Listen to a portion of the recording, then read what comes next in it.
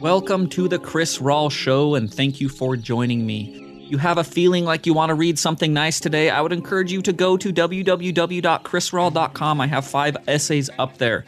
You could read about LeBron James. You could read about Aaron Rodgers. You could read about the beautiful, wonderful game of golf. You could read about Bob Dylan, the greatest musician of all time, or you could read about college football. There's a lot of stuff. Go there. Every episode of this show, you can also access through that website. If you are not already subscribed to it, please go and do that. And now, on to today's episode. A hat tip to the aging athlete. College basketball is ramping up, and ladies and gentlemen, I absolutely love it in a way that I have not felt in quite some time. I've been pretty vocal over the last decade about my waning interest in the game of college basketball during the regular season. March Madness, it will always have a special place in everybody's heart that likes sports. There's just no way around that. But compared to my youth, the regular season just, all right, I'll pay more attention to what's going on in the NBA and the NHL during the regular season. And this year, I've done that a lot with the NHL, but my interest in the NBA regular season has been waning, and what has replaced that is college basketball. The vibrancy, the hustle of 19 and 20 and 21-year-olds that are just throwing themselves around recklessly. And I'm feeling that sense of urgency and that want for, hey, I just want to win this individual game. It's really magnetic to watch, especially when contrasted to many of these NBA regular season games that seem like teams are just content to go through the motions. And you're watching a NBA 2K2 game on simulation, and they're just running around like robots and shooting a three and trotting back and shooting a three. It's very different watching college basketball right now compared to that style of NBA basketball. And we saw some of that over the weekend. You know, a couple of the really big games that I watched, Texas and Kansas and the Big 12 goes into overtime. Just a nice, hard-fought college basketball style game. There's some high-quality plays. It's not going to be as high quality as the NBA, but you can make up for that with just this intense desire to win this particular basketball game. Kansas comes out on top in overtime. I cash my bet. I'm feeling good about the world, and I'm going, college basketball, it's kind of hitting the spot right now, which leads into North Carolina Duke that night. Mike Krzyzewski's final game at Cameron Indoor. ESPN's just doing backflips and hurdles, trying to talk about the importance. And it turned into a very fun and also interesting basketball game. Because at first it looked like Duke's going to be running away with it. And yes, this is how fate would write the story. He's got to beat his rival in the final home game. Duke's obviously the better team. Carolina's kind of fighting on the back end of the tournament. The NCAA tournament, I mean. And then Carolina's roaring back in the second, and it's just crowd shot after crowd shot of former dejected Duke greats and crying Duke students. And North Carolina's throwing alley-oops and dunking and screaming. And it was everything that I remembered I loved about college basketball. Atmosphere, that's a very big thing for me as a viewer. That's why college football has always appealed so greatly. And getting in Cameron Indoor, everybody's paying $1 trillion per ticket. Again, all of the former players and just random celebrities and athletes that are in the crowd for reasons I couldn't fully discern, besides they're probably rich and maybe like sports. But it was just, it was an event, you know? So I'm watching all of that, and I'm going, this youth movement is cool. And I'm into college basketball, and I'm really excited because we have tournament week this week, conference tournament. We have March Madness beginning at the middle part of next week, which is going to go for a few weeks, which is going to lead us into the Masters, which is going to lead us into the NBA playoffs, which is going to lead us into the Stanley Cup playoffs. It's just a really great time to be a sports fan as that runway sets itself up. So I'm fired up about the impending madness of March. Obviously, I'm sure that everybody who's listening to this is as well. However, now that I've set up something completely different, I'm going to do a hard right turn, because today is going to be an ode to the elder statesman of the sporting world. And I'll explain the logic of how I arrived at this particular thought at this particular moment in time as I'm salivating over what college basketball has to offer. So I'm 35 years old, which is an age that I would say gives you a reasonable grasp on how and when a body starts to slowly decay. Not fully, I'm not 65, obviously, but you start to get a sense of that. Back in my 20s, I'm playing pickup basketball every day for hours and hours. I would just go and do that. That was my thing. Get together at 7 at night, play till 10, come back the next day, do it again, play in City League, play over the weekend, just all this kind of stuff. I loved it. I mean, playing basketball is one of the great joys of my entire life. The team aspect of it, the athletic aspect of it, the cerebral aspect of it. Basketball is a really fun thing to be a part of. Now, when I become 30 years old, I hang up my shoes because it was taking too much of a toll on my body.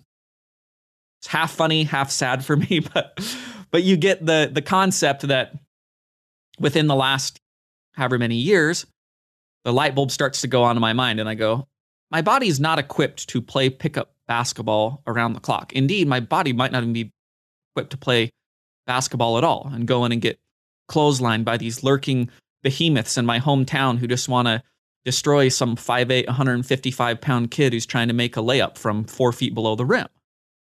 Said, this is taking a toll on my body. My ankles hurt, my knees hurt, my back's hurt, everything's hurt. So I hang them up. I go after, say, golf. That's the competitive sport for me. This is what I'm going to lean into. It's going to be easier on my body. And in most ways it is. It still poses its own problems because that's just how the body works as it gets older. There's always going to be aches and pains and things that your body cannot do that it used to do, whether that's just the act period or whether it's doing that act over and over and over repetitively, as I used to do with City League basketball.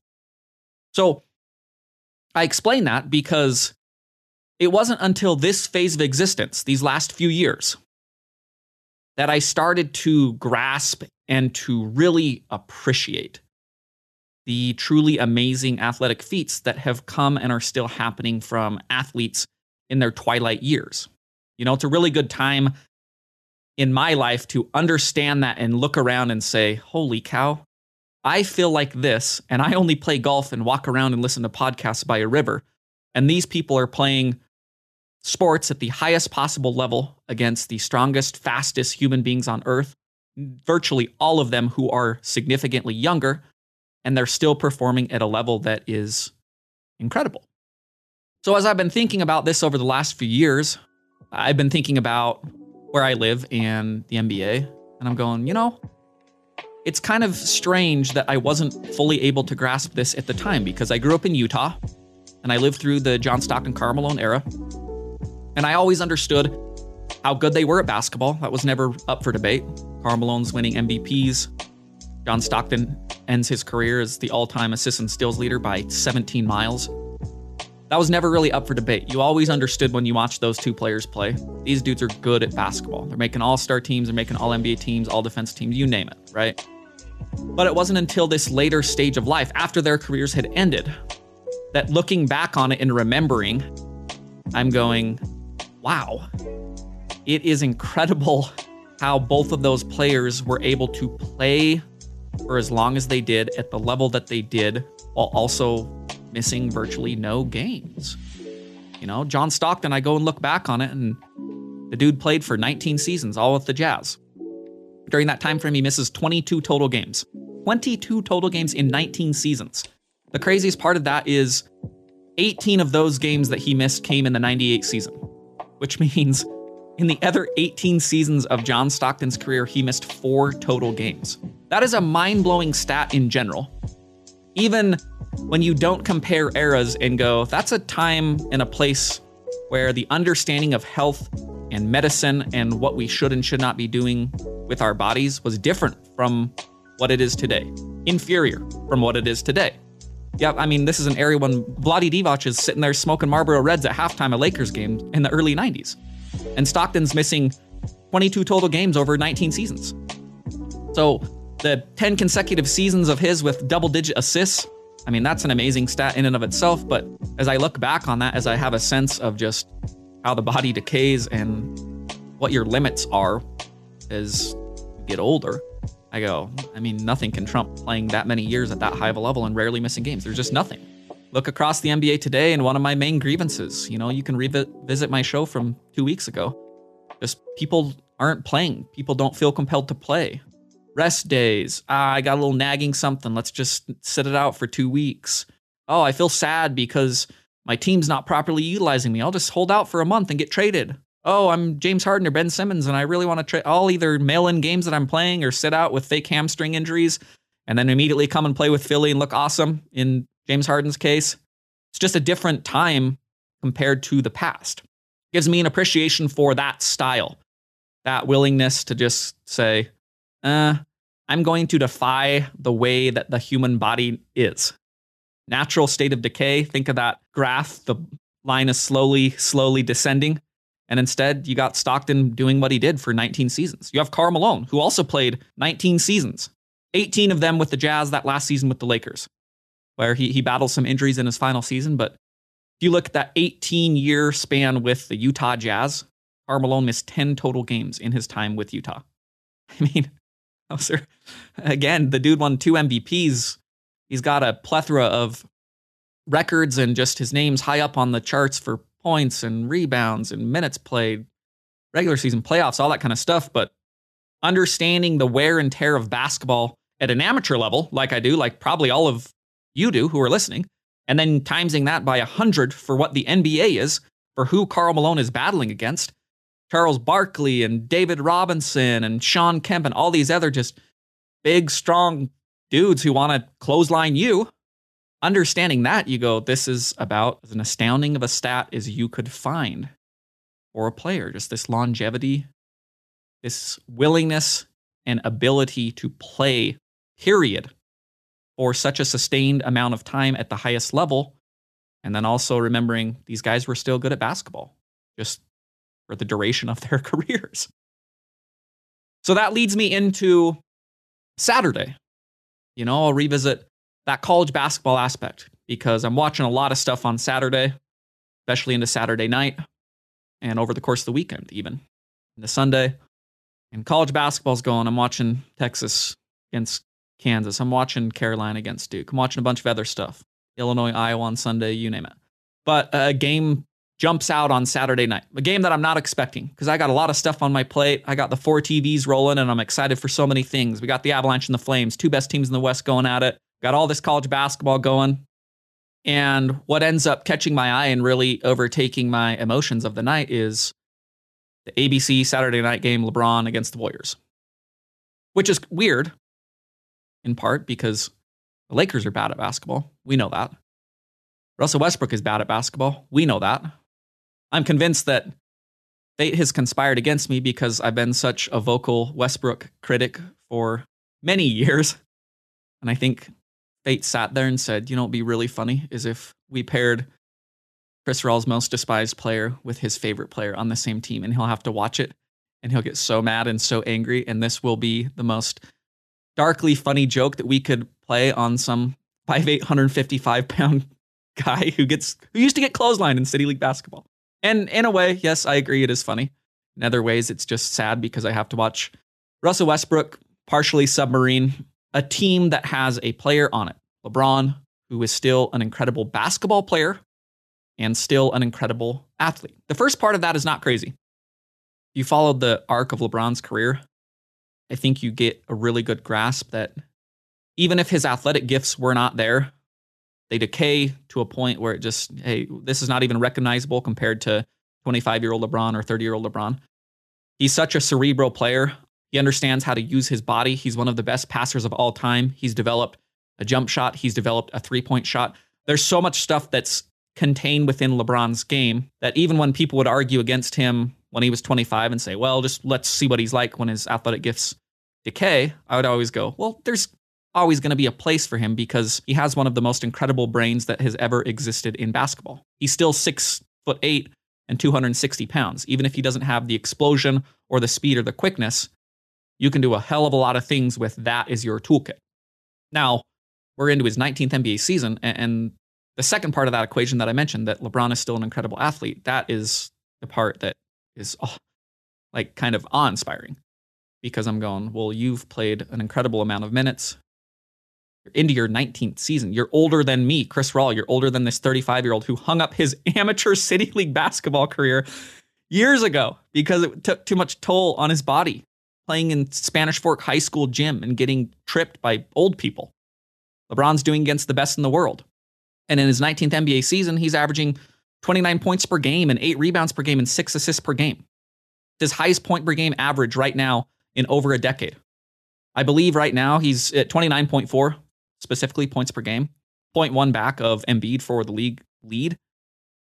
I mean, he's doing stuff that's astounding for his age, astounding for how much he has actually played, and yet his team is still embarrassing because they're not a good basketball team. Separation of player and team. I don't need to get into that because you all know my thoughts on it. That's another time and another place for me talking about that. Because team is embarrassing, but LeBron's on-court talents are anything but. Especially when you factor in that age, especially when you factor in that amount of basketball that he has played. So Saturday night, he goes ballistic against the Warriors. It grabs my attention and it gets switched onto the main TV with the sound.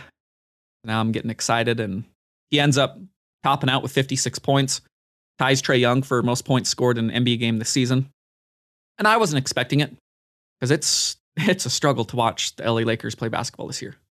But Saturday night is a representation of being a part of the career of an all-time player like LeBron. There's a lot of beauty in that for a lot of reasons, but as you look at a team that's completely stagnant and is probably going to lose in the play-in, I say there's still some stuff that I want to appreciate here as it pertains to this player, the longevity and the skill that is there. Because even if he's playing on a shit team like he is, any night can be appointment viewing, as Saturday night was. So he's scoring in all the ways, you know. LeBron, he's not the peak athlete that he was when he was 25, but he still has an incredible amount of athletic gifts still within him. Crazy. Again, 19th NBA season. So he's getting to the rim, he's dunking. He has an incredible alley-oop that he catches from Malik Monk, tomahawks it one-handed in the fourth, cans 3 straight threes in that same time frame. He's chatting it up with Matt Stafford on the sideline. Apparently he needs an LA Ram courtside in order for him to play his best. I don't fully understand that, but there's something going on there. But it was just a really incredible, enjoyable performance. And one that got my brain rolling and going, man, I don't need an excuse to rant and rave about LeBron, but it got me thinking about just how many athletes in the past, whether it's Stockton Malone or a bunch of others, or that are currently going, have tapped into this source that seems almost incomprehensible to me. As a 35-year-old going, well, I struggle to stay healthy to play golf. How is this guy going against the best athletes in the world and scoring 56 on them? So after the game, LeBron is asked about his relationship with scoring. And he gave a quote. This is a quick aside, but I want to concentrate on it because I love talking about LeBron's career. And I love talking about him as a basketball player. I've watched literally every meaningful moment of his entire 19-season career. And he gave a quote about his relationship with scoring as somebody was asking him a various question. And I wanted to read that and talk about it a little bit. So this came from The Athletic. And this is LeBron, again, talking about his relationship with scoring. Never been the number one option for me. I came into this league understanding what team basketball is all about and the importance of the pass. The importance of your teammates feeling comfortable out on the floor and being in a rhythm. I was just brought up that way. The word ball hog was something that we despised of, and we never let creep into our ball club's view. It's something we never wanted to do. I guess it just stuck with me, man. I've always loved the success of my teammates scoring off of a pass of mine or even a hockey assist, where we can get the ball moving from side to side. But I also knew I wanted to be a triple threat as well, to be able to score at all levels of the game, keep defenses at bay so they can't just expect for me to pass all of the time. If you can do both, it really keeps the defense. They don't quite know what to do at times, and that was one of those moments where I just had it going. End quote. So this is a really good window into a concept that LeBron was dragged for many years and has turned into the thing that he is probably most celebrated for. An all-around ability and capability and desire to win a basketball in any way, shape, or form. That's something that I value above all else as a fan. That's always been just the way that I've watched basketball.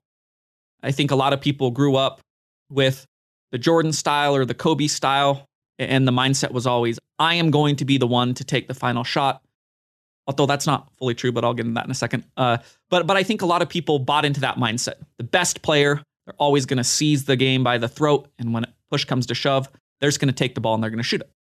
And I've always loved the player that, maybe you're Tim Duncan style, who goes, yeah, I can drop 40 tonight, but maybe I score 12 points, but I got 8 blocks and 10 assists and a bunch of rebounds, and I play the best possible team defense that I can.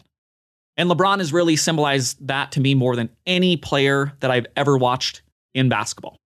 I remember a play back in the mid-2000s. It's right when LeBron came to the league a couple years in. They're playing in the playoffs against the Pistons. And in a playoff game, they're down, and final possession of the game, Cleveland has the ball. LeBron, obviously, it's in his hands. He draws a bunch of defenders, kicks it out to Daniel Marshall in the corner, or what would be the game-winning three. Clanks it at the buzzer, misses. And I'm going, all right, that's, hopefully we'll get it back next game, but that's a good play. And much to my chagrin and sadness, that the entire coverage after that was just, this is one of the ways that LeBron is inferior to the true greats. This is why he could never be like a Jordan. This is why he could never be like a Kobe, because they would never have passed in this situation. And you hear a quote like that from LeBron, and you understand this is not just him talking out of his ass. This is a dude who truly has always played like this and has always treated scoring as something that can be done if I want to or need to. But it's one of many ways that I can dissect a basketball game and make my team win. He has possessed every single way. Defense, rebounding, passing, getting in the post, going out of there. Again, as his game has flushed out, shooting the three, shooting free throws, shooting jumpers. That's come later, all that stuff. But just LeBron has possessed every single way. Now, a quick aside to the aside, an interesting to note as we look back at the start of LeBron's career, when that was vilified. And I just want to make note of the way that these narratives can arise in the way that they're never really rooted in reality. I would always argue at the time, well, this idea of the person who shoots the main shot and they do it every time and that's why their team wins, it's not rooted in reality. Like a player that many people think is the greatest of all time, Michael Jordan, yeah, he had a lot of that, but two of the very biggest shots of Michael Jordan's career that clinched 2 NBA championships, they're not him. They were him doing what LeBron always says, this is what I love most. Draws the defense to him against Phoenix in the 93 finals, kicks it out to John Paxson, hits the game-winning shot in Game 6. First year against the Jazz, NBA Finals, Jordan draws the defense, kicks it to Steve Kerr, game-winning jumper. Like 2 of the biggest shots of Michael Jordan's career that won 2 NBA titles, they came from 2 dweebs who their main skill is just, I know how to shoot when I'm open, and when I'm on a team with Michael Jordan, that is a very valuable skill to have, because this dude can draw a million different players. Circle back to Saturday night, and even in a game that LeBron drops 56, that he's just scoring out of his mind, he can't really ever shut that part of his brain off, this all-encompassing understanding of basketball. And that's what I love about him more than anything else. Because the biggest play of the game against Golden State, what is it? It's LeBron drawing 4 defenders to him. There's 30-ish seconds to go. Lakers are up 3. Draws 4 Golden State defenders right in the key. Because he's putting his head down and they go, we know he's going to try to score. He's going to try to get 60. Draws them all there. Carmelo Anthony, opposite corner. Passes to him, wide open 3, cans it, and that's the dagger that seals the game. Saturday night, it was out of the blue for my excitement levels. But I'm glad that it happened for obvious reasons, but it also gives me a time to think and talk about longevity. And not just longevity, but being able to perform at the highest level at an advanced stage of your career. Those are 2 different things. Hanging on and being in the league, that's one thing. Being able to do what LeBron is doing in season 19, that's a whole other thing. Just begs the question in my mind, how is it possible to perform at this level, at this stage of your career? How is it possible? In the same game, LeBron passes Karl Malone for the second most combined minutes played in NBA history. That's regular season plus postseason. LeBron is now second in the history of the NBA.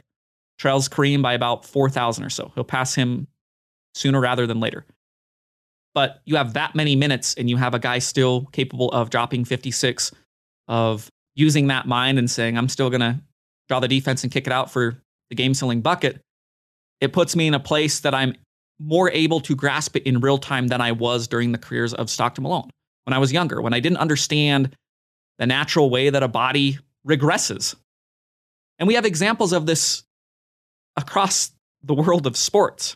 As I thought about this more, and I'm going, there's just an incredible amount of elder statesmen, if you will, that are doing things that defy comprehension when I understand my own body and try to compare it against these people. You look less than a calendar year ago, and Phil Mickelson won the PGA Championship at age 50. And I get he's now a pariah for his Saudi Arabia takes, but I'm here to talk about athletic achievements done at an advanced age. I'm here to separate the art from the artist. That's kind of my calling card. So I look back on that and I go, Phil Mickelson got into a field of golfers that are young, that are powerful, that are incredibly talented and gifted. I mean, think about the state of golf right now, the amount of talent that is infused in the game in youth. Justin Thomas and Jon Rahm and Colin Morikawa, and even the elder people are like Dustin Johnson, who still have every physical gift in the world. And Phil Mickelson goes into that field and wins at age 50. He's in the final pairing with Brooks Koepka, and he's slow playing him. He talks about it after the round. Brooks Koepka talks about how, yeah, that affected me. He knows that I want to play fast, and he's slowing it down. He's cranking it. He's talking it over longer with his caddy. And on a course that seemed like it was about power and length, Phil Mickelson is ripping these monster drives. He's holing out of bunkers. And by the time the 4 days were over, Phil Mickelson's PGA champion at age 50. That's an incredible achievement to be able to beat the best in the world at that age, half of a century. Look at another sport, the NFL, and I'm going, pick your poison from the last year. There were 3 people who came to mind as I was thinking about how are these people capable of playing at this level at this age? Tom Brady's the most obvious example, but it still bears discussion that Tom Brady's age 44 and he just led the league in passing yards, over 5,300. He just led the league in touchdowns thrown, 43. You know that I have a lot of qualms with Brady narratives about his winning and how much is just him and how much is the team and the situation. But his ability to play well into his 40s, that is definitely not one thing I would ever piss on. That is an incredible achievement, especially when you look at some of the other quarterbacks who have tried to extend their careers. Most recent one that comes to mind is Drew Brees, who at 41, 3 years younger than Brady, that's when he retires. It looked like Drew Brees couldn't throw the ball 10 yards. His arm was a wet noodle. He's trying to whip these balls out there, and they're just fluttering in. They're not in the wind because they're played in the Superdome. So these balls are fluttering in a controlled environment, and it just looked like, dude, the time has come. You need to hang it up. Aaron Rodgers, back-to-back MVPs at 37 and 38.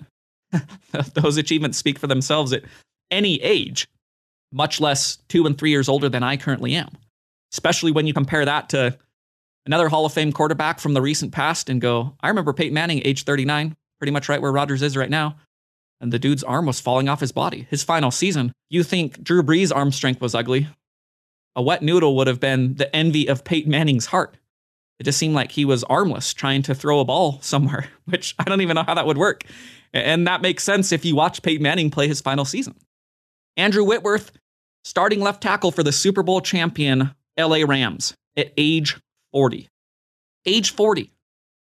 How is that even possible? Think of the position of left tackle. Your job is to stop the strongest and fastest human beings on the field, pretty much on planet Earth. You're thinking the combination of speed and power in a human body. I can't imagine there is really anybody who is going to be better at the combination of those things than what you would get in a premier NFL edge rusher. Think about somebody like Myles Garrett, just an incredible athletic specimen who's playing in his mid-20s and who's here trying to block him, trying to block players of his caliber week in, week out. It's this huge 40-year-old man who somehow still does it at a high level, Andrew Whitworth. This is the phase of life where I'm better able to grasp that and say, I can't believe that's even possible. I'll mention one more person. Comes from the sport of the NHL. And he's on the chase to break Wayne Gretzky's goal-scoring record. A record that not too long ago I just never really thought about because it seemed so far out of reach. But Alex Ovechkin's now in his 17th year in the NHL. And he's cruising up the goal-scoring charts. I want to say he's about 150 or so away from Gretzky. And he's still scoring at a level that defies comprehension. We know his career has been illustrious. We know he's been an incredible goal-scoring weapon throughout. The dude's led the league in goals 9 different times in those 17 years. But still, this year, at age 36, he has 34 goals in 55 games. 68 total points. well over a point per game player in a sport that is as physically demanding as any sport that you could find on earth. You're just skating around super fast and getting smashed and punched and and hooked and cross-checked and everything under the sun by these dudes who are just really good at doing that and actually want to do that. And even amidst that, in the 2022 season, Alex Ovechkin is scoring 0.62 goals per game. That's his pace. Which if you look back over the course of his career, it's right in line with some of his league-leading seasons. You know, out of those 9 seasons, I'm looking back and I'm going, well, he led the league one time with 0.6 flat goals per game. He's scoring at a better pace than that right now at age 36. 2 different times, 0.63 per game. Another time, 0.65. He's right in line with these seasons that led the league as far as goal scoring is concerned. Obviously, just still scoring at an incredible level. There's so many examples of this as my mind was expanded and I just kept thinking about it to where I'm going, holy cow. Maybe it's just me getting older and gaining a better understanding of how the human body can break down, but the longevity that is on display across the sporting world, and especially the level that all of these athletes that I've talked about are still playing at, is truly, truly astounding.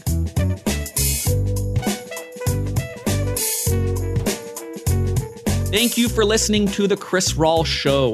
This podcast is produced by Weston Tanner. And remember, if you have not already, subscribe to the show, download it, rate it, and review it 5 stars. That would be much appreciated on my end.